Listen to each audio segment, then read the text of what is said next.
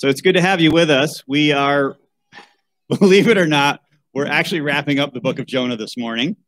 Hallelujah, right? This is our 7th week in a 4-chapter book, and it's just a narrative. And I think one of the things that David and I have learned and just realized is that Jonah, it's one of those books that's like, you read it as a kid, or it's read to you when you're a kid, maybe, and then you just don't really ever study it after that. It's like, okay, I got that story. It was a cute kid's story. We'll just forget about it. And you never really revisit it. And I think that even my view of the book was tainted as this is just a kid's story, not this is a prophetic book, part of the prophets of the Old Testament. And we hope that now that you guys are also seeing that it's a much bigger picture. It's a much bigger piece of the puzzle of the Old Testament, and there's a lot more value to this literature than just a kid's story. I mean, it's historical, right? It's satire, which is kind of fun. That's kind of like the book of sarcasm, sarcasm is like my primary language. So I really like that, and it's got this allegorical perspective as well, which is really, really, really neat. And one of the things that I've really come to appreciate is just how beautifully and how well written this book is. I mean, some people really appreciate literature. Others are like, okay, if I have to read, I will. But this book is really incredibly well written. It's chock full of little nuggets that kind of open up our perspective of the rest of Scripture and themes throughout the rest of Scripture, as well as just really cool narrative tools that help us understand the mindset of the Jewish people at that time. And so we're going to dive into some last things that we wanted to cover in the book of Jonah. We're trying to figure out, how do we describe this? Like, what is this experience? Yeah, so I have to share with you a memory that I have from my childhood.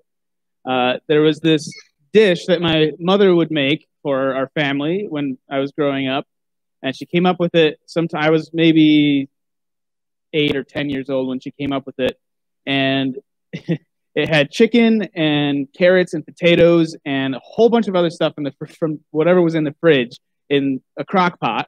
And she put like ketchup and mustard and mayo in there and stuff that you wouldn't really think would go well together. And she knew that, some of us, I didn't like mayonnaise or ketchup or mustard. So she knew she couldn't tell us that all the stuff that was in it. So she came up with the name for it. We said, what are we having for dinner? She said, it's chicken special. They'll like that. It's a special chicken dish. It's got all kinds of stuff in it. You're going to love it. And we loved it. It was delicious. And she'd make it for people who would come over, and they'd be, oh, well, this is great. What's the recipe? And she's like, a bunch of stuff from the fridge in the crock pot with chicken and potatoes and carrots. And so when we were studying for this and putting this message together, I couldn't help but think of that, because that's kind of how we feel about this message. It's a whole bunch of stuff that doesn't necessarily go together, but hopefully maybe it'll be something that is beneficial for everyone. This is our version of chicken special, yeah. I guess, yeah. in a sermon. It's like all the things that weren't a sermon on their own, but are really neat components. Yeah, we found it worthwhile to chew on these things. So. the bad puns are just going to keep going, I think. It's going to be a little bit different than a normal sermon, but hopefully you find it beneficial. Yeah. Well, to help you digest this topic a little bit, we'll break it down into some different sections. How's that? We'll break it down into patterns, structures, repetition, and other literature. So 4 different components of the book of Jonah that really aren't like sermon worthy on their own, but when you look at them in the context of the book and of the rest of Scripture, it's really cool when you start to pick out some of these things, because you'll start to see them throughout the rest of Scripture. So the first part is patterns. The book of Jonah is filled with patterns, and patterns are really cool because patterns often repeat over and over in the Scripture. One of them is this idea of up and down, right? So if you're in business and you want to succeed, which way are you going to go on that ladder? You're going to go up the ladder, right? You're going to climb up the ladder of success, because that's the path of progress, right? Nobody wants to go down the ladder of success. How many of you ever played Chutes and Ladders? You want the ladder, not the chute, right? Because the chute goes where? Back down, right? So down is the bad and up is the good. Now, we have this in our own society, but this was also a way of thinking for the Jews. So we start out the book of Jonah, chapter 1. If you have your Bibles, turn there. Jonah chapter 1. Starting in verse 1, we get Listen for the words up and down and see what you catch here. The word of the Lord came to Jonah, son of Amittai. Get up, go to the great city of Nineveh and preach against it, because their evil has come up before me. So Jonah got up to flee to Tarshish from the Lord's presence. He went down to Joppa and found a ship going to Tarshish. He paid the fare and went down into it to go with them to Tarshish from the Lord's presence. But the Lord threw a great wind onto the sea, and such a great storm arose on the sea that the ship threatened to break apart. The sailors were afraid, and each cried out to his God. They threw the ship's cargo into the sea to lighten the load, and meanwhile Jonah had gone down into the lowest parts of the vessel and stretched out and had fallen into a deep sleep. So you start out in chapter 1 of Jonah, and you have God saying, get up and go and do this, and it's all this up, because their cry has come up to me. So up is the place where God is, and down is the place that's away from God. And we see this even more in chapter 2, don't we? As Jonah is sinking deeper and deeper into the ocean in the prayer in chapter 2, he's going further and further from God. He sees the temple of God up on the mountain, and he sinks to the root of the mountain, as far away, down, down, down, away from God. So this idea of up being where God is and down being away from God is a pattern that we see over and over in Scripture. So let's think about some places where we might have seen this. Exodus chapter 24. God shows up on the mountain, Mount Sinai, and he's going to speak to the people of Israel after bringing them out of Egypt. And in Exodus 24, verse 1, we read this. Then God said to Moses, go up to the Lord, you and Aaron, Nadab and Abihu, and 70 of Israel's elders, and bow and worship at a distance. So you go up to the Lord. So when God appeared to Israel, he appeared to them on the mountains, the up. Matter of fact, when they came down from the mountain, they found Israel worshiping what? Idols. And God said, go down to your people. Moses is like, they're not my people, God, they're yours. But that's a whole separate sermon. We've already covered that. The up mentality is that's where God was, and the down mentality is that's away from God. Not always, but when you're looking at patterns, you see them repeated, but it's not always going to be 100% of the time up is God and down is away from God. Psalm 139, verses 7 and 8. You want to read that one for us? Sure. It says, where can I go to escape your spirit? Where can I flee from your presence? If I go up to heaven, you are there. If I make my bed in Sheol, you are there. Now, what's Sheol, David? So that's the, and I'll get more to that in a second, but Sheol is the underworld, the under the ground, under the earth. It's where the dead live, dead are. What's interesting about that verse, though, is that he says that God is in heaven and in Sheol. So he's kind of recognizing that this concept of up and down is not a literal concept, because he knows that God is everywhere. Yes. So he's making a theological statement there while also implementing this concept, this pattern that's embedded in their imaginations as up versus down. Yeah, that's right. It's a cool verse. It is a cool verse. Psalm 30 and verse 3. O Yahweh, you have brought my life up from Sheol. You preserve me alive from among those going down to the pit. So God has rescued us up from the grave and kept us from being different from those that are going down to the pit, down to death. So death is down, and away from God is down, and up is toward God. In Jonah chapter 2, verse 6, we talked about the prayer. And Jonah says, I went down to the foundation of the mountains, the underworld. Its bars were around me forever, but you brought up my life from the pit, Yahweh, my God. So there's this pattern that Jonah is using that's really a foundational pattern all throughout Scripture. And if you are reading the Hebrew Scriptures as a Jew, you're understanding this idea of up and down. You're understanding that God is up and that away from God is down, and you're catching the imagery of this. It's just part of their way of thinking. So you could have life and you could have death, and you could have heavenly and you can have earthly, and you can have God and you can have mankind, and you can have good and you can have bad. And they're symbolized by up and down. We do this with a lot of metaphors in our own culture, don't we? Right? Something is black or white. Something is good or bad. Something, and we have all these different ways of associating different things. And you actually added some comments on this one. So just to solidify this even further, I think it's helpful to remember that, you know, the concept of the earth being a globe, a sphere, is a relatively recent kind of revelation, or that it's been accepted. So when we read the creation story back in Genesis, we're picturing God creating the earth, right? We're picturing this planet and the planets, and the earth is revolving around the sun. And we're picturing this because that's what we've grown up learning and knowing about space and creation. We have Google Earth. We know it's round. Yeah. Right. And satellites, and it's awesome. But that's not how they would have pictured it at all thousands of years ago, especially in ancient, you know, Near Eastern cultures. They would have read the creation story and pictured not God creating the earth, but God creating the earth and the heavens, and below that. And so there's kind of a 3-layer piece where this is the human space where we live. Down there is where the dead people are, and up there is where, you know, the spiritual realm of heaven. And again, we kind of have that same concept in our heads, because we say, you know, we think of God being up there, right? But so do people on the other side of the globe in China or Australia. They think of God being up there, but that's like a totally different direction from us. So we know, and I think they knew too, that it's not a literal representation of reality, but it's just a way of framing a very complex world in a simpler way. Yeah. So they had a flat earth mentality because that's the way everybody believed back then. So when you read verses, even like how far has God separated our sin from us, as far as the east is from the west, in a flat earth, that makes sense. They never touch. If you're like, oh, it's a globe. Hello, you know, it doesn't make as much sense, but on a flat earth, it does. Okay. So understand that's part of their mindset too.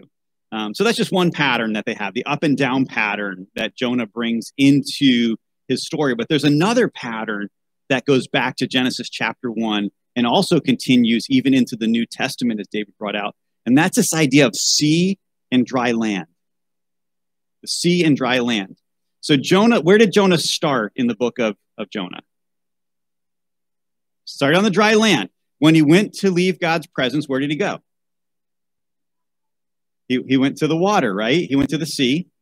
And then he was in the sea, and then he was in the bottom of the sea, and then the fish spit him up where?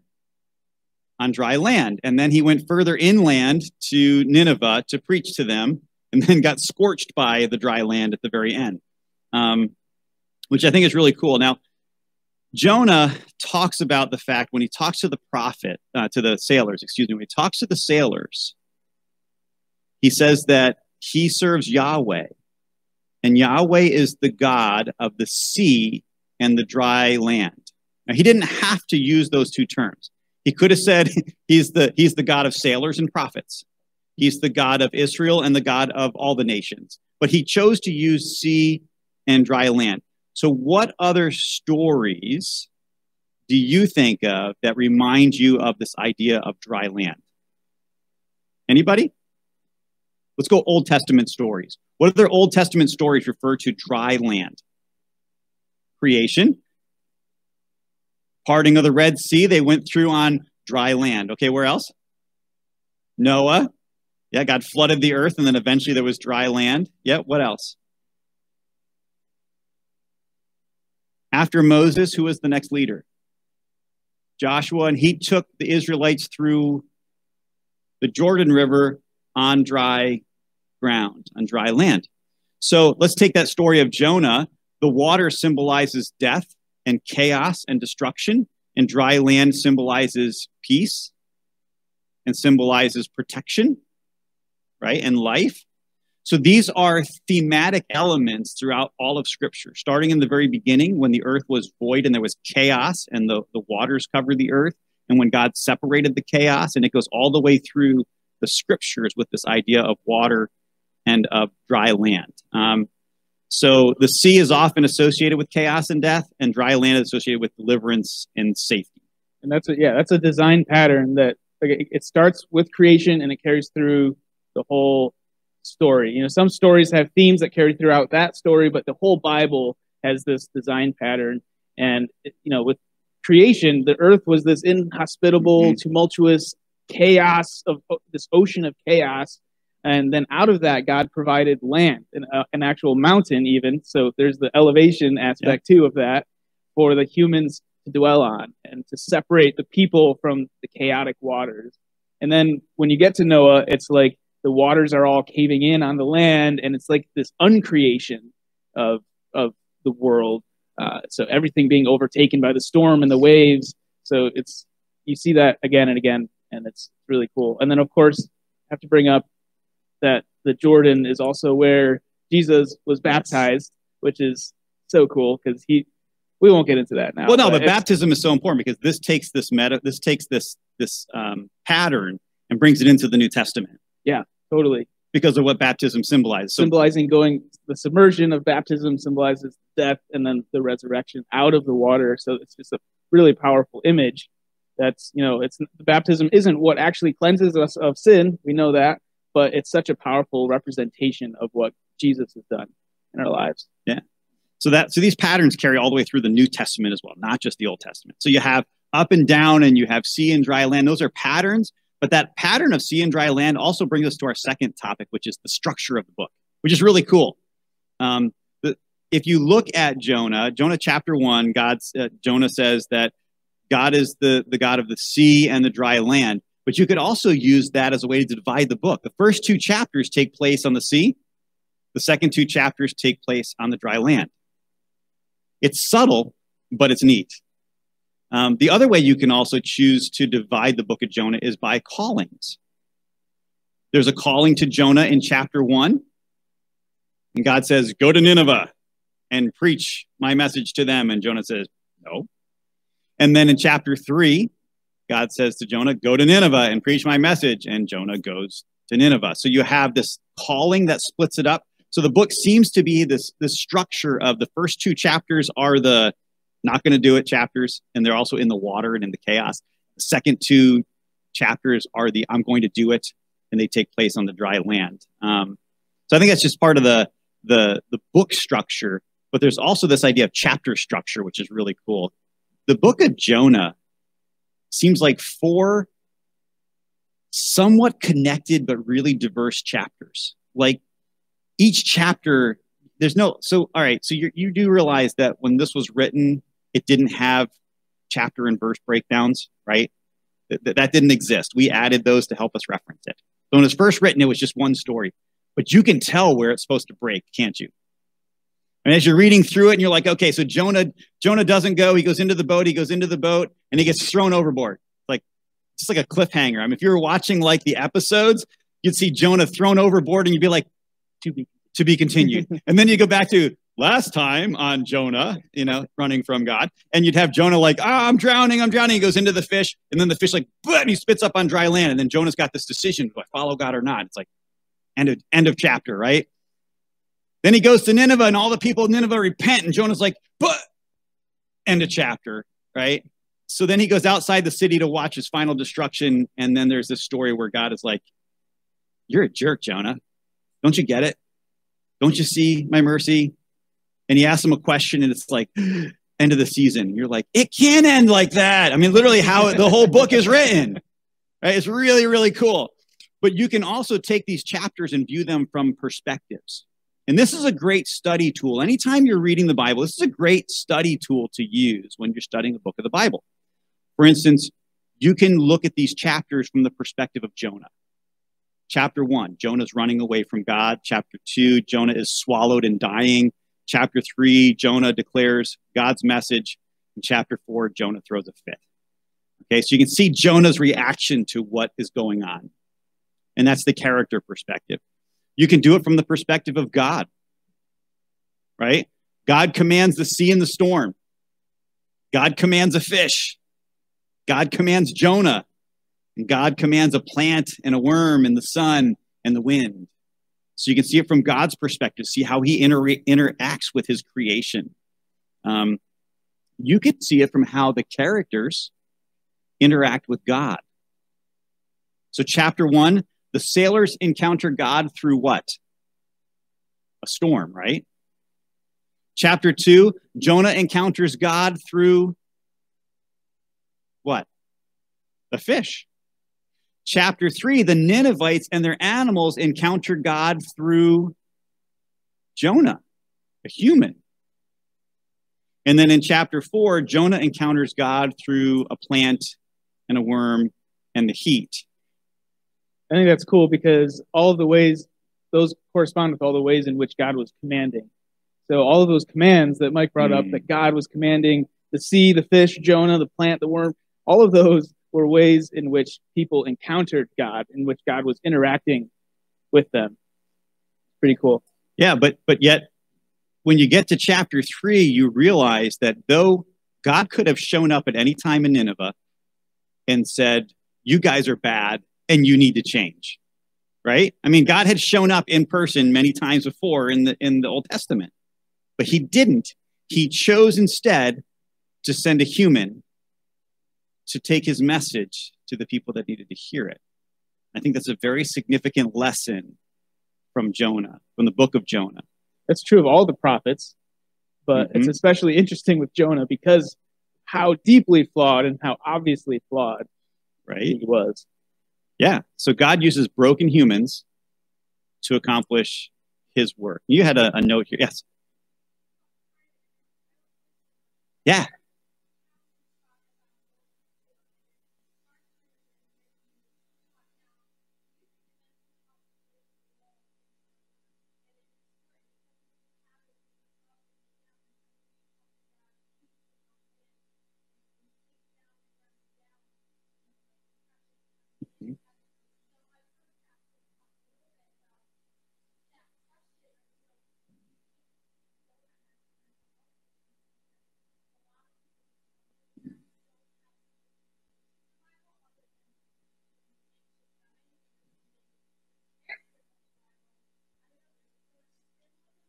Yes. Yeah, so the question is, did Jonah have some mental difficulties as well? I think there's two perspectives on that. We find all throughout Scripture with David, Elijah, the prophet, so many times we see the characters in the Bible that go through seasons of depression as well as seasons of extreme joy and happiness. I think that just because you're a follower of God doesn't mean that you won't go through depression and challenges and sadness. I think that there is a false guilt that is sometimes placed in the Christian world on things like that. You can jump in anytime you want. I agree with that. And I think sometimes, certain mental and emotional things can correlate to what your spiritual life. Sometimes it's purely biological imbalances in your body. But either way, I think that intense emotion and all these things we see, like Mike said, we see that in Psalms and we see it in Lamentations, and it's natural and human to experience these deep emotions. Not every moment is a joyful moment. There's mourning and grief. That's not a mental health issue, but that's also, the be anxious in nothing can be used dangerously to blanket and discredit a lot of very legitimate issues, I think. Yes. Absolutely. Yes. Yeah. So let's flip that and say when we know what we're supposed to be doing and we ignore God, you can expect that it won't go well for you. We're going to cover that just a little bit later in the sermon. And that can even show up in things like depression and a lot of other issues because we know we're running from God. And so there can be a couple different sides of that. So it's a valid question. Thanks for bringing it up. In some ways, I do think Jonah was a little mental, but I think that was intentional in this part because of the fact that he was symbolizing Israel. So I think that there's some significant ways that it's brought out that his behavior is not right. Yeah, and it's significant that God still used him, even though he was clearly doing some things wrong, and he symbolizes Israel, who is constantly doing the wrong thing. And it's this fact that God chose this broken human to join him on his mission of redeeming other broken humans. And going back to the flood story, we know that God promised not to wipe everything out again, right? Even though he knew that we would deserve it. We see that in Genesis 8, verse 21. That's right. When the Lord smelled the pleasing aroma, he said to himself, I will never again curse the ground because of human beings. even though the inclination of the human heart is evil from youth onward. And I will never again strike down every living thing as I have done. Mm-hmm. But it's not just that he wants to relent. He has chosen to relent from disaster, from wiping us out. He actually wants to redeem us by his power. And because left to ourselves, I think we end up throwing ourselves in the water. You know, we bring the flood of destruction on ourselves, but God wants to reconcile his relationship with humanity. We see that in 2 Corinthians 5:19. It says, that is, in Christ, God was reconciling the world to himself, not counting their trespasses against them, and he has committed the message of reconciliation to us. Yeah, and part of the challenge of Jonah, even as you're looking at the structure, is you realize that we fit into the same structure sometimes. You know, especially before Christ, we are certainly the Jonah types of running away from God. But we all have seasons where we can choose to run away from God or to ignore God. But yet, in spite of our own brokenness and our own flaws, which are probably easier for others to pick out than for us to see in ourselves, we used to joke and say, if you really want to know what your shortcomings are, ask your spouse. They'll tell you because they know. Don't advise that necessarily. It might make for a rough lunch. But, you know, we all have our own brokenness. It can be a healthy discussion. It can be. Just pick your timing carefully. You know, even in spite of our own brokenness, God still chooses to use us as his tool of reconciliation. And that's one of the lessons we think that Jonah brings out as well. So the third aspect of the book of Jonah is repetition. It can help with tone as well as seeing the overall message, and how many times things are repeated can be an indicator of how important it is. So just like when certain words are omitted, it can show that it's important, because you can hear the repetition, all of a sudden something's missing. And you're like, wait, something's missing here. So repetition is a really good tool to use when you're studying a book of the Bible. So during the message, you brought out the word great, and you brought that one up a couple times. There's a great storm. What's the word? Gadol is the Hebrew word. That sounds Italian, but yeah. It does kind of, yeah. But yeah, it's all over. It's all over. But another word that's used all over is the word bad or evil, which is the same word. It's ra or ra'ah. It's the same word that goes back to the garden. There was the tree of the knowledge of good and bad. Yeah, good and bad, or good and evil. This word shows up in chapter 1, verse 2, chapter 1, verse 7, chapter 1, verse 8, chapter 3, verse 8, chapter 3, verse 10, chapter 4, verse 1, chapter 4, verse 2, chapter 4, verse 6. What chapter doesn't it show up in? Chapter 2. So you knew the quiz was coming, didn't you? Yeah, But see, how is this translated in English, though? Because the word evil or bad doesn't show up over and over again. Right. So how is it translated? So it's translated as trouble,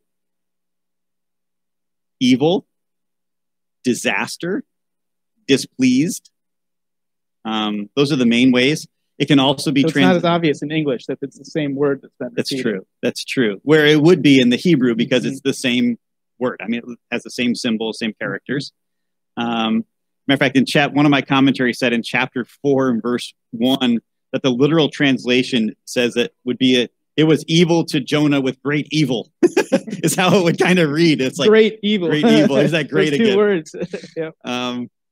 And it's funny that it describes evil about Jonah, which is exactly the way that God used the same word to describe the Ninevites. That they were evil, and their wickedness or their evilness, their badness had come before God. So this word evil or bad doesn't show up in chapter 2, but in chapter 2, it does say that Jonah prayed to God from his distress or from his trouble. And in English, you might think it's the same word trouble that you see in other places where it's trouble in the book of Jonah, but it's actually a different word. And so David's going to geek out on this word and tell us about this word. Okay, so both of those words, ra'ah, and this word, which is tsara, they even kind of sound similar, but they mean different things. They both can be translated as trouble, but the root of this word is totally different. It's the word tsar, which means restraint. It's to be bound by something, or to be tied up or be enveloped, surrounded by something. So it's really clever wordplay, I think, because it ties into the concepts of, the seaweed was wrapped around his head. He's engulfed by the ocean. He's inside the belly of this fish where he can't move. So he's praying from his place of overwhelming restraint, where he couldn't move. But it's interesting that even though we would say that Jonah's actions here have been bad, morally bad, theologically bad, he's been raw, but he prays not to ask for God's forgiveness for his raw. He doesn't admit that he's been partaking in this raw. He says he asks for God to spare him from this bad place that he's in. Yeah. And so why is this repeated over and over again? And I think that one of the themes of the book of Jonah that you can take away from it, because we're always talking about how to, what are the themes that you pull from it? And if you're teaching this to your kids, what are the lessons you want them to know? Or if you're trying to ingest it for your own life, I think it's trying to point out the point that anytime you turn your back on God, it will go bad for you. I mean, you can even use that word. It will go bad for you. And this is not a new concept either. This is, again, can be considered like a pattern in the Bible because it's actually brought out in the law and the prophets and the writings. Those are the three sections that the Hebrews had as their Old Testament, or the Tanakh, the law, the prophets, and the writings. So in the law, we find it in Genesis chapter 4, verse 7. If you do what is right, won't you be accepted? This is Cain and Abel. Remember that story? Cain and Abel, they both gave a sacrifice. God accepted Abel's sacrifice, and Cain was not being accepted. So Cain did the only logical thing. He brought a better sacrifice. No, instead, Cain went out and killed his brother. The first murder that we have like that in Scripture. And so God approaches Cain just before he commits this crime and says, if you do what is right, won't you be accepted? But if you do not do what is right, sin is crouching at the door. Its desire is for you, but you must rule over it. So there's this idea that if you don't do what is right, if you don't obey God, it will go badly for you. We see that right from the very beginning of Genesis. We see it in the prophets, Jeremiah, all throughout the prophets, but Jeremiah 26:4. You are to say to them, this is what the Lord says. If you do not listen to me by living according to my instructions that I set before you, and by listening to the words of my servants, the prophets, whom I have been sending to you time and time again, though you did not listen, I will make this temple like Shiloh. I will make this city an example of cursing for all the nations on the earth. In other words, if you don't listen, I'm going to destroy you and your city and your temple. It will go badly for you. And then in the writings, the book of Proverbs and the book of Psalms are considered part of the writings. In Proverbs 14:22, if you plan to do evil, you will be lost. If you plan to do good, you will receive unfailing love and faithfulness. So this idea of bad is brought up over and over again because it's part of the fabric or the structure of the Scriptures, choosing to do what is right and not doing what is wrong. And so by using that word bad over and over and over again, we're reminded of that. Now, those verses are interesting, though, because I think it's interesting or important to recognize these are general principles, not necessarily promises that it will go exactly that way every time. Because yes. I could see Jonah quoting these verses to God saying, why aren't you destroying the Ninevites? Because you promised that it'll go bad for people who don't follow you. Mm-hmm. And it's because he couldn't see the bigger picture of what God was doing. And I think it's important to realize that for ourselves. Sometimes we might be thinking, those people are doing bad. Why isn't God doing anything about it? Their lives are going great. We saw this in Malachi. They accused God of rewarding the wicked instead of, punishing the wicked. And we have to realize that sometimes God has a much bigger picture in mind. And in the end, he is a just God. Mm-hmm. But we can't judge him for how he's judging. Yes. Yeah. So the next pattern we want to bring up is the difference between the name and the title of God. So what's God's name? Anybody know? Yahweh. And his title is God. So God is not a name. It's a title. So kind of like pastor or Mike or dad. Right. So position, title, versus actual name. My kids don't usually call me by my name. Right. And any of you ever have your kids call you by your name? Yeah. My kids only did it when I didn't hear them, when I had that, like that thing where you just don't ever hear your kids and they're going, dad, dad, dad, dad. Yeah, and they're going, dad, dad, dad. And then all of a sudden they're like, Mike. And I'm like, what? Whoa, whoa, whoa. Don't use my name. Well, you weren't listening. Okay, you're right. You know, just names and then there's titles. Yahweh is the personal name of God, and God is the title or position. And the first time that we have God's name recorded, where he actually gave, his name is recorded from the beginning of Genesis. But the first time he actually reveals his name to his creation is in Exodus chapter 3.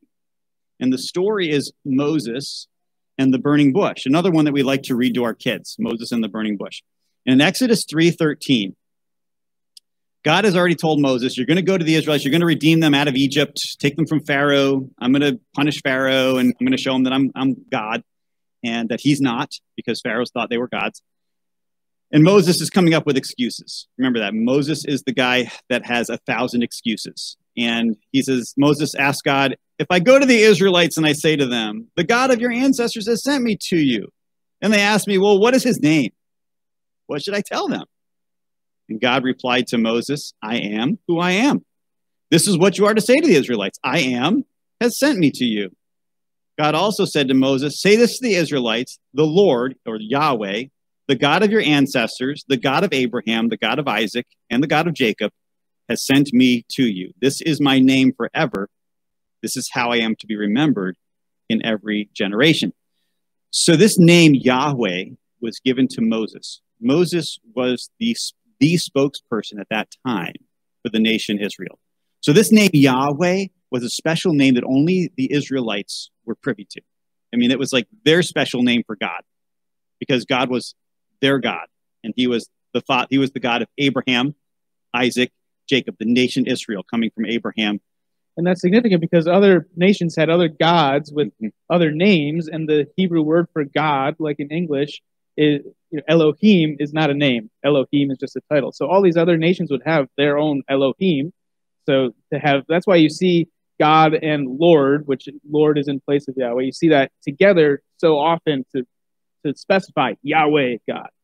Matter of fact, when you read the book of Jonah and you see where the sailors were praying to their gods, G-O-D-S with a lowercase g, it's the word Elohim.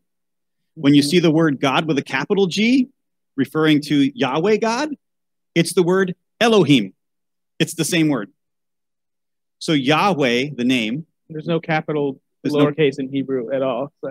So when you see Yahweh God, you're getting this distinguisher to teach you that it's that God that they're talking about, because there were many gods that they would be talking about. So in Jonah chapter 1, verse 9, Jonah said, I am a Hebrew. I worship Yahweh, the God of the heavens, who made the sea and the dry land.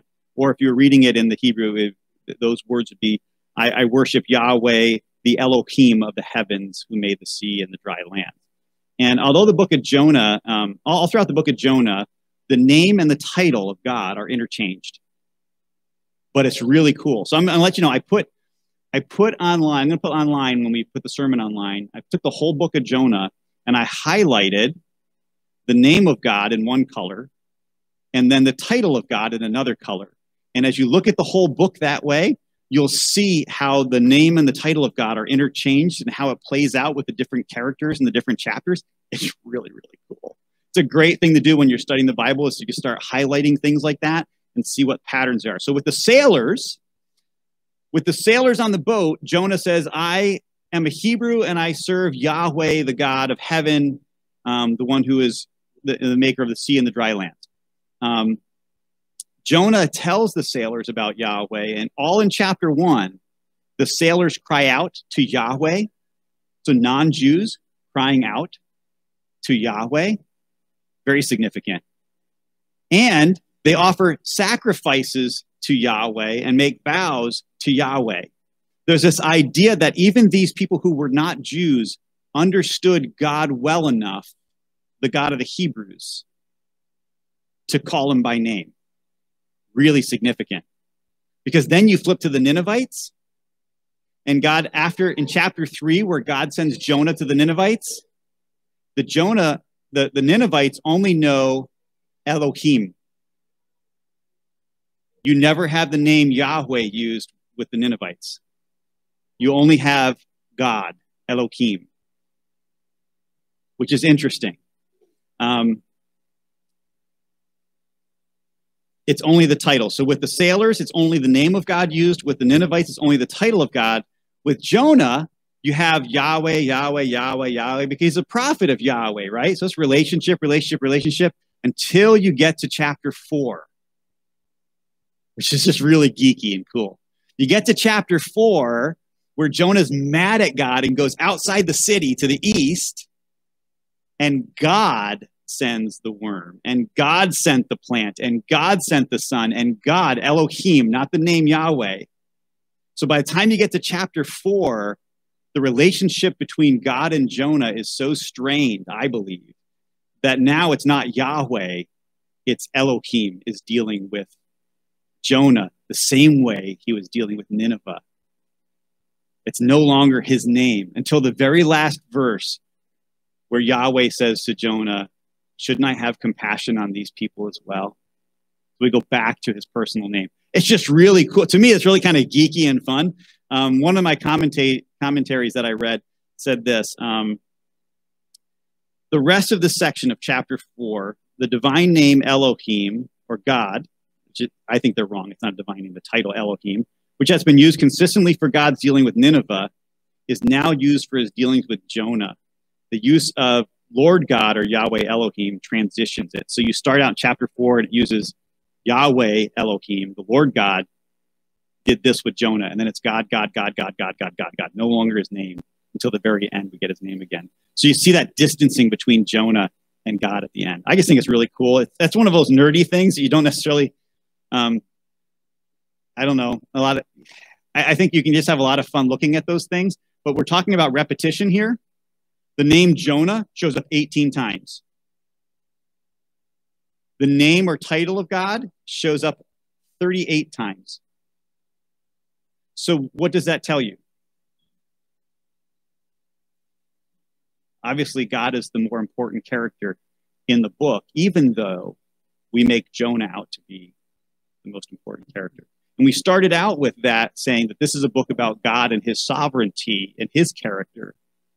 But often we make Jonah to be the main character. Jonah is just, he's a supporting actor, and he's the one we don't necessarily want to relate to. We literally just found that out Wednesday night, wasn't it? We're counting through them, yes. How many times the name shows up. We're like, hold on. It's like twice as many times God's name or reference to God is showing up than Jonah. Yeah, I think that's pretty cool. Yeah. So I am going to geek out. I promised you I was going to do this. I'm going to read you some children's stories. Not all of these. So I want to tell you what, I have a bunch of them up here that you can look at if you want to. And if you let me borrow some, you can have them back. Some of the good ones, believe it or not, this is like an Ollie's for like $3. It's Ready, Set, Fine, Jonah and the Big Fish. And it's really cool because there's like all sorts of things you can find. I had a lot of fun with this book. But this one actually sticks to the story really well. I want to make one statement about children's books, though. Basically, none of them talk about the sailors worshiping Yahweh, which is one of the main themes of chapter 1. Most of them ignore chapter 4 altogether, because how do you explain that to a kid? We don't even always get it as adults. I get that. Most of them say that Jonah was sorry. Now, it's really not what is recorded in chapter 2, but I want to make a note here. My wife and I were looking at some of these and talking about this last night. If repentance is to turn and go the other way, then in one sense, you could say that Jonah repented, because where he had once run away from God and doing what God had asked him to, he then made a vow to do what God did and followed. So in that sense, Jonah did actually repent. But Jonah never says he's sorry for his actions. So if any of these books say that Jonah repented, I could be okay with that. Jonah never says he's sorry. The only complaint about this one is Jonah says he's sorry while he's in the big fish. And I guess that's probably the easiest way to relate that to a kid. This is actually a pretty good book. If any of you want to keep this one, you can have it. This one is called One Big Story, Bible Storybook. And believe it or not, this one was really good. It had like one page on Jonah, and then it had some application points on the bottom. It's just really, really good one-page summary of Jonah. Now, I haven't read through the rest of it, but you should be reading through them to make sure that they're accurate. I actually liked this particular one. The Bible Made Easy for Kids. This one, I think, belongs to the Allens. And this one was actually really good. There's no mention of the sailors worshiping again. I mentioned that, but the story actually is another one-page type of thing. 2 pages, I'm sorry. It goes through 2 pages, and it's actually really good. Did a really good job of summarizing the story without distorting the meaning. Now, we mentioned that Jonah's satire, right? That you're reading it and you're going, well, Jonah should be doing this. And a lot of the storybooks take what Jonah should be doing and made it what Jonah actually did, which is wrong. That's not what actually happened. This one is so-so. This one, aside from the fact that Jonah said he was sorry, so here's, all right, I'm going to read you the end of this one. It's got a moral of the story at the end of it. Here, so God listened to Jonah. This is chapter 3. He caused the fish to spit at Jonah onto the sandy beach. When God told Jonah to go to the people of Nineveh and tell them what he'd said, the king of Nineveh heard Jonah's warning and was afraid. He took off his royal robes and put on sackcloth and sat in ashes. He told the people to wear sackcloth and to tell God they were sorry. They would all obey God and do what was right from now on. So God did not punish the people of Nineveh. He loved them. He knew that they were truly sorry and had chosen to do good. Every day you choose between right and wrong, God wants you to make the right choice. I'm like, really? And it's got Jonah smiling. He's so happy that everybody in Nineveh changed. Yeah. I'm like, okay, I was good up to the last page. And then I'm like, but if you're looking for a moral, yes, Jonah had the choice to do what was right or wrong. And he chose the wrong thing and eventually chose the right thing. So I can see where they got that from. So this one's kind of like in the middle for me, because there's Jonah like, I'm so happy. It's like, no, he was all sulking. He wasn't happy at all. That one's kind of middle of the road for me. But these are just bad. Okay, these are like, I can't believe these are kids' books. And if you have any of these books, we're not telling you to go burn them. No. Well, one of them you should. Okay. I'm not into censorship, but I just want to say, just because it says Bible stories does not mean it's good. Okay, just because you throw Bible on there doesn't make it somehow like perfect. Some of them are really bad.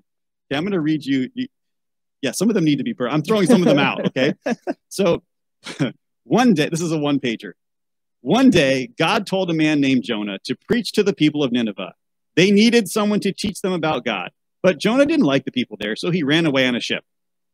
God sent a storm, and Jonah fell into the water. Then God sent a whale to swallow him. Jonah was safe inside the whale, and he saw that he was wrong to disobey God. He prayed and said he was sorry. So God freed him from the whale, and Jonah happily went to Nineveh to preach. That picture, too, right? That picture kills me. He's enjoying his time with the whale. Lazy, enjoying, and it says, thank you, God, for giving me work to do. That's right. That's like the moral of the story. Thank you, God, for giving me work to do. I'm like, are you serious? This is trash. Okay, so that one's... Thank you, God, for giving me work to do. And for my pet whale, Willie. Again, that's a good moral. That's what he should be saying, but that's not in the Bible. I like the idea of this one, and I don't remember whose this one was. This is like a comic book version of the Bible, which is kind of cool, and it's got like the little action thing and the little bubbles and the thought bubbles and stuff, which is really neat because it's like, yeah, I get this because like pictures are good. So Jonah, God said, I want you to go to Nineveh. Tell the people there that I am going to destroy them for their wickedness. When God talks to a person and tells them to do something, don't you think he would go ahead and do it? Not Jonah. In fact, Jonah went the opposite direction God told him to go. He couldn't believe God wanted him to waste his time on such an evil and horrible group of people in Nineveh. Jonah didn't want anything to do with it or them. He looked for a way out and headed for some ships in a distance. Do you have room for a passenger? Jonah called out to a man on one of the boats. Yes, answered the man. We're headed to Tarshish now. How about you? Jonah snickered to himself and replied, perfect. That's perfect. Then he added under his breath, the opposite direction from Nineveh. Little did he know what they were in for. Now, so far, I'm like, okay, this is not bad. I can really get into this, right? As soon as they set sail, the ocean started getting rough. The waves got bigger and bigger, higher and higher, and the ship was tossed around like a toy boat in a bathtub. Okay, it's my fault, confessed Jonah as he yelled over the roaring waves. I didn't do what God told me to. Just throw me overboard, and the rest of you will survive the storm. The crew didn't want to do that to Jonah, but the ship wouldn't hold together much longer. Sure enough, as soon as they threw Jonah overboard, and the monster looks creepy, man. It looks like some kind of like dragon type, sharp teeth, like, oh, it's dark. As soon as they threw Jonah overboard, the sea calmed down. Something else was lurking in the water. It swam closer and closer toward Jonah. Before he had time to think or scream, Jonah felt the big, great fish open its mouth and swallow him whole. For 3 days, Jonah prayed to God, I'm sorry I didn't listen. Please rescue me, Lord, and I will go where you want me to go. I'll do what you want me to do. Jonah screamed as he shot out of the fish's mouth. Can you guess where he landed? Yes, in Nineveh. Let's go to the map, David. Let's go to the map. All right. So to give you an idea of how ridiculous that is, although I did enjoy that. That was up to that point. Good. It was great. Yeah, mostly good. So it gets worse too, though. Okay. All right. So this is a map. I put in the blue is some kind of the modern day labels just to give you an idea of the scale. I use my laser pointer. So here is that showing up on there? Yep. That is Israel. Okay. Samaria is the capital of this is the split kingdom. So you have Israel in the north, Judah in the south. Jonah was from up here. He got a ship in Joppa, and Tarshish is way over here. So that does kind of give you an idea of why he wanted to go there. That's roughly 2,500 miles away from, maybe it's from Nineveh. I think it's 25 there, and then this is this is about 550 miles. So even at the closest spot along this shoreline here, the Mediterranean Sea, it would have been at least 500-600 miles away to get all the way over to Nineveh. That's quite a spit. Boom, and he landed right there in Nineveh, and he walked away from it. Besides, I'm pretty impressed, right? So when the people of Nineveh heard Jonah's message from God, they realized how sinful they had become. They wanted to leave behind their evil ways and remember God again. Again? These are the Ninevites. They didn't know God in the first place.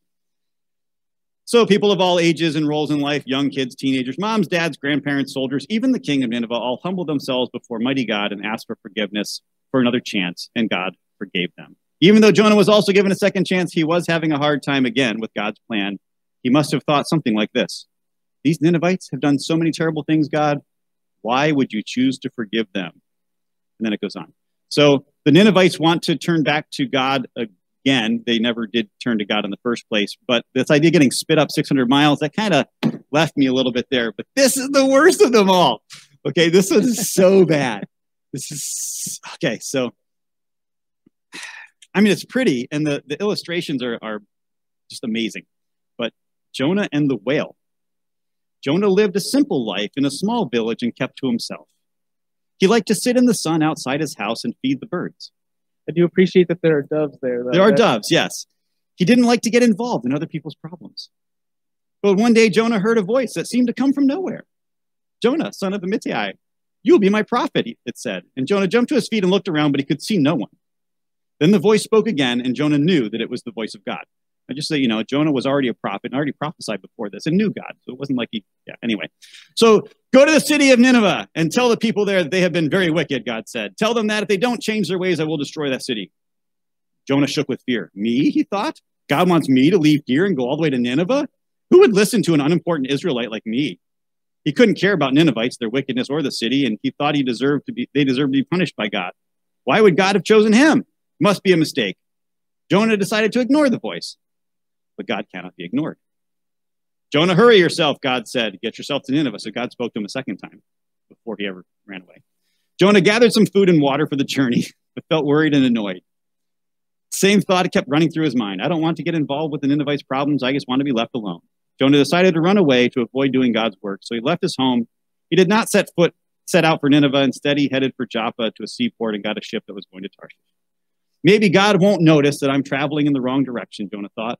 By the time I get to Tarshish, it'll be too late. I'll be so far away from Nineveh that God will have to find himself a new prophet. Now, that part's pretty cool. I like that. That's a possibility. The sun beat down on Jonah's face, and he started to relax. Perhaps he really could avoid God's plan for him. The ship left Joppa, and Jonah heaved a sigh of relief. But God could read Jonah's thoughts, and he knew that his prophet was trying to escape. He made the wind blow stronger and stronger, and the ship was in the heart of a terrible storm. The ship creaked and rocked as if it would tear apart. Terrified, the sailors threw the cargo into the sea to lighten the load, but the mighty waves got higher. In his bunk, Jonah shivered, knowing that God had sent the storm because he had not done what God had told him to do. Jonah got out of his bed and staggered up to the deck. Colossal waves were breaking across the ship. The sailors were clinging on for dear life. When Jonah saw how frightened they were, he felt very guilty. "This is all my fault," he shouted above the roar of the ocean. "I have made God angry. Throw me overboard and save yourselves." At first, the captain refused to throw his passenger overboard, but the sea became wilder. Hail lashed the decks, and bitter winds tore at the sailors. Despite desperate to save their lives, the sailors pushed Jonah into the cold sea. "God help me, please," Jonah cried as he fell. Water closed over Jonah's head and filled his nose and mouth. He rose to the surface, coughing and sputtering. Although he was frightened, he could see that the sea was growing calmer and the winds dying down and the hail had stopped. No, there was hail. "Thank goodness," Jonah said. "Whatever happens to me, the ship and the sailors are safe." Right? Wow. Suddenly, Jonah felt himself being sucked into darkness. "I'm going to drown," he thought. He stretched out his arms as he was pulled down and felt soft, warm walls around him. In a panic, he kicked his legs and flailed his arms, but still he was pulled further down.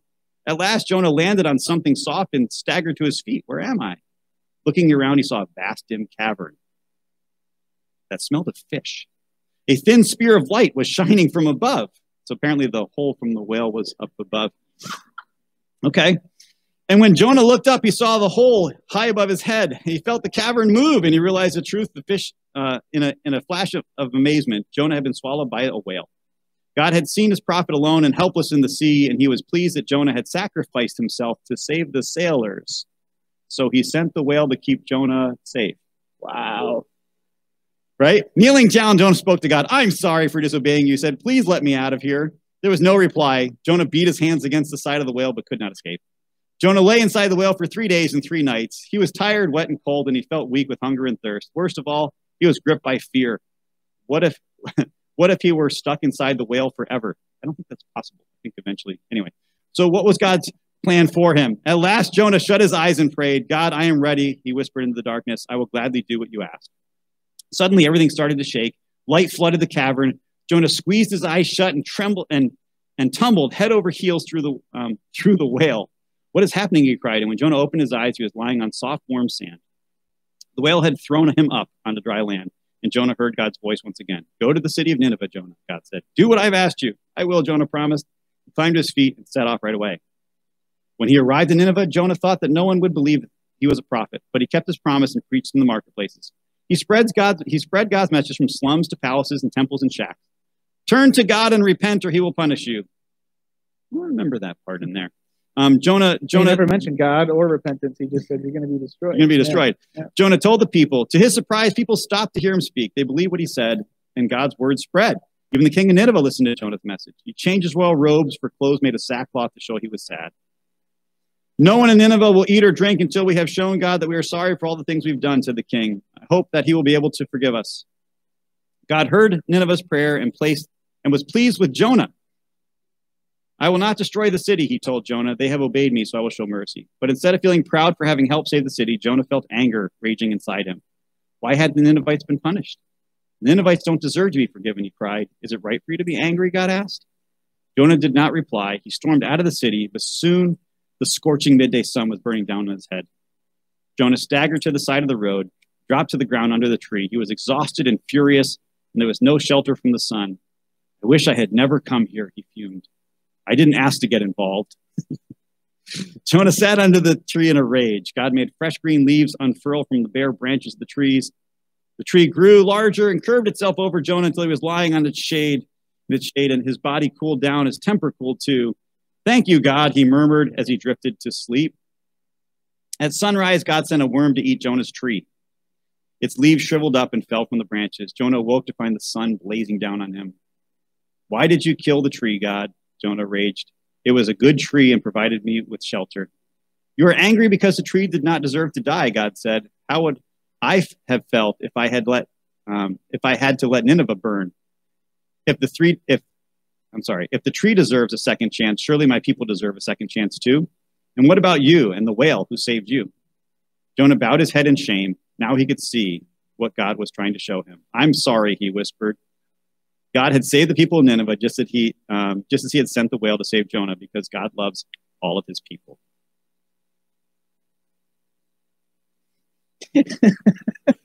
How do you feel about that, Mike? That's bad. again, we're reading into the story what we think should be there. Jonah should have repented. Jonah should have been happy. Jonah should have been, and he wasn't. That's the point. It's satire. You're supposed to read it and go, why didn't he? What's wrong with him? And what? Yeah, so don't do those. But those are just children's books. And the reason I bring this up with children's books is it's okay to have some fun with the stories and realize you can't teach children certain lessons in certain complex lessons. You have to sometimes bring the story into an easier to relate format, but make sure that the books that you're picking and the way that you're relating the story is not distorting the truth of what God's word says. Does that make sense? Check them out. Just because they say Bible book on them or Bible story doesn't mean that they're good. Make sure they're actually teaching what the Bible teaches, or we're setting our kids up for a lot of problems down the road. Okay, my rant is over. That was one of the rants I had to get out. I just had to. That was a good rant. Thanks. I know it's late, but we have one more kind of type of literature that was inspired by Jonah that we want to look at. This stuff's cool. This is really cool. If you'll indulge me for a minute, there's this guy named Thomas John Carlyle. He's actually from the North Country here. He was born in 1913 in Plattsburgh, New York. He died in 1992. He was a Presbyterian minister, and he was also a poet. He wrote a vast number of poems throughout his life. I only even discovered him, even though he's from the North Country, because Tim Mackey, who's from the Bible Project, which is an awesome project, made a reference to him somewhere, and I was like, oh, that's really cool. And I looked into him, and wow, he's from the North Country. He's a really cool guy. But I wanted to bring him up because he created this huge body of work that was inspired by the book of Jonah. And I think it's kind of in contrast to some of these kids' stories. It might be kind of a relief to read some of these because he wrote, I think it was 80 or over 80 poems inspired by the book of Jonah, put them together in a single volume. And I just think You're reading style, all of them, right? You're reading all of them? Yeah, I'm going to go through all 80. Just bear with me. I chose just a couple out to share with you because I think he just has this intuition where he's really understanding the message of Jonah. He's getting into the mind of Jonah, and it's really cool. All right, so the first one, I have 4, and they're mostly pretty short. They're just poems. They're not whole books like Mike just read. Sorry. It's been bugging me for a long time. All right, so the first one that I chose is one that kind of corresponds to chapter 1 of Jonah. I'm going to put up on the screen here. It's called Let's Cool Down. And this is Jonah's voice here. It says, I know a better way to circumvent your silly streak of mixing love with righteous judgment. All I need to do is take the next flight west, beyond your jurisdiction.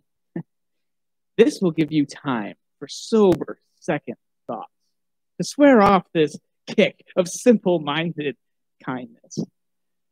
Isn't that just great? Getting into the mind of Jonah. Yeah, I think it's cool. I know not everyone likes poetry, but okay, this one is from Inside the Monster from chapter 2. Dave's been quoting me poetry, by the way, for the last couple of weeks. I've been reading him poetry. I was as low as I could get when I remembered God. Odd that my distress impressed me with his apparent absence when his premised daily presence hadn't meant a blessed thing. Finding myself in that hole with my soul fainting and rolling with the swell of my swollen ego was good enough to kill me. Good. Instead, I saw stars in the dark and started home on a welcome waterspout. Is that great? Okay, this one. Did it go to the next one? Yep, chapter 3. It's the same one. All right, here we go. This one corresponds to chapter 3. It's called Addiction. I love this one. It's chapter 4, actually. That is chapter 4. Well, it's kind of both. I didn't skip one, did I? You did. Your slide was wrong, that's all. The counselor to the Almighty, your slide was wrong. That's the one I just read. No. Think twice before you pardon. Yeah. I'll read chapter 3 to you. I'm just kidding. read it from your notes. Here, read it from your notes because you had your slide wrong. You put the right title. This is the wrong. Oh, I see. Okay, I see what you're saying. Right, all right, so it says, Counselor to the Almighty, think twice before you pardon. Men repent even in ashes, but repent again of their repentance. Take the wiser bias of my advice. Confine your charity to such good neighbors as your humble servant. The arrogance of that one. That's great. Yeah, thank you. I'm glad we didn't skip that one. Okay, this one is chapter 4. Consistently, Jonah chided his stupid and incredible creator for his addiction to mercy, as though it were some miracle drug. A deity ought to be dependably capricious to keep the natives in line. Decimating that overpopulated slum would wipe out delinquency in a hurry. Naturally, Nineveh would make a perfect target. That is, once he was safely outside. And just one last one, a really short one that I just think is great, called Question. I can't help but hear that in Dwight Schrute's voice. Question. I hate God's enemies with perfect hatred. Why can't God do as much? Isn't that profound? I just think he really captures it so well. So you geeked out on the kids' books. I geeked out on Carlyle's poems. You kind of get the picture of where our heads are. Yeah. I want the picture books. He wants the deep stuff. So why do we bring all this stuff up? Why the chicken special? I think our hope in all of this, and even in spending as many weeks as we did in the book of Jonah, was to help you understand that God's word is amazing. There's so much to it. And if you're new to reading the Bible, we don't want you to feel discouraged, like, I'll never get all that out of the Bible. You can read the Bible and catch stuff the first time through, but you can read it 36 times and still catch stuff. And that's part of the point. The Bible is just awesome. And the more time you spend in it, the more you learn. So if you're new to the scriptures, just read it and see what you catch. And it's okay if you catch the part that, God spared Nineveh, or God did this, or the sailors did that. If you caught one thing from the book of Jonah reading through it, cool. If you've been reading the Bible and you've read it through a couple dozen times, spend some time to really start picking it apart and see what you can learn. The book of Proverbs says this: my child, listen to what I say and treasure my commands. Tune your ears to wisdom and concentrate on understanding. Cry out for insight and ask for understanding. Search for them as you would for silver. Seek them like hidden treasures. Then you will understand what it means to fear the Lord, and you will gain knowledge of God. For the Lord grants wisdom. From his mouth come knowledge and understanding. He grants a treasure of common sense to the honest. He is a shield to those who walk with integrity. He guards the path of the just and protects those who are faithful to him. Then you will understand what is right, just, and fair, and you will find the right way to go. For wisdom will enter your heart, and knowledge will fill you with joy. And this is what we get when we spend time in God's word. I'll also say this is much easier to get more out of God's word when you study it with somebody else. It's really easy to read it and go, I don't know what I just read. Have you ever read like the same paragraph of the Bible over 5 times and wondered it's much easier to get more out of God's word when you spend time reading it and studying it with somebody else. But we're hopeful that you'll want to dig in and see what you can learn about the scriptures. Read it, but then also study it. That's one of the things we're hoping you'd get from this. Yeah, and another thing that I just really want to leave with you is going back to that idea of God really being adamant about his story being told in and among and through humans. And, it's important to recognize that God is in control, but he has chosen to make us active participants in his plan for creation. And that's from the very beginning, that's been his plan. And he's worked relentlessly to make that happen and to keep it that way, in spite of our repeated rejection of him. Our way of thinking can sometimes, I think, be very selfish, because we recognize God's sovereignty, which we also see in Jonah. He's in control. He's got it all under control. So, why can't he just take care of everything? Why do I need to be a part of it? One of the kids' books actually said something like that. I didn't ask to be a part of this. The one I'm throwing away. Yeah. Okay. Yeah. And you know, why aren't my desires being met? Why aren't I comfortable? You know, if I have just maybe a little bit more faith in God, then he will give me more things, more comfort, and squash my enemies. So that's how worshiping an all-powerful creator works, right? Those are the perks, right? No, of course not. That's a Jonah way of thinking, and it's not right. You know, and Jesus came and showed us a different way to live, what it truly means to worship God and to live sacrificially and humbly. And he said that the most important thing you can do is to love God and love others, including your enemies. I think that's where everybody tripped up when he said that, was like, and love your enemies. Yeah, I can love my brother. Yeah. Yes. Amen, brother. That's right. And love your enemies. And yeah, that's so simple, but it's so radical. And I want to share just one last short poem from Carlyle. And I think it just so beautifully sums up the whole conclusion of Jonah in a way that, you know, Mike, a couple weeks ago mentioned that laser on your chest when in the TV shows, when you realize that the person looks down and they've got a sniper point on their chest and they realize they're in trouble. This poem kind of turns that laser right on your chest. It's called Coming Around. I think I have a slide for this one too. Coming Around.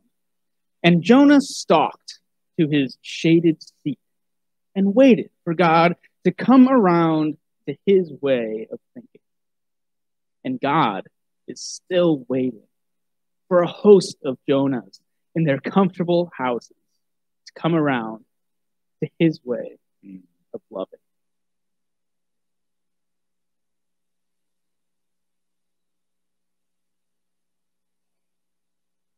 Why don't you close us out in prayer? All right. Heavenly Father, I just thank you once again for the opportunity to study your word together. Thank you for the book of Jonah. Thank you for the blessing that it's been to Mike and I to study it over the past couple months. And I pray that it has been a blessing to some others as well. Lord, I pray that you would work on our hearts, that we would not be wondering when you're going to come around to our way of thinking, but that you would be bringing us around to your way of loving. Show us the opportunities in which we can love others around us and show our love for you in our lives. In Jesus' name I pray. Amen. Thank you so much for sticking with us through all of that and for listening to our rants. If you'd like to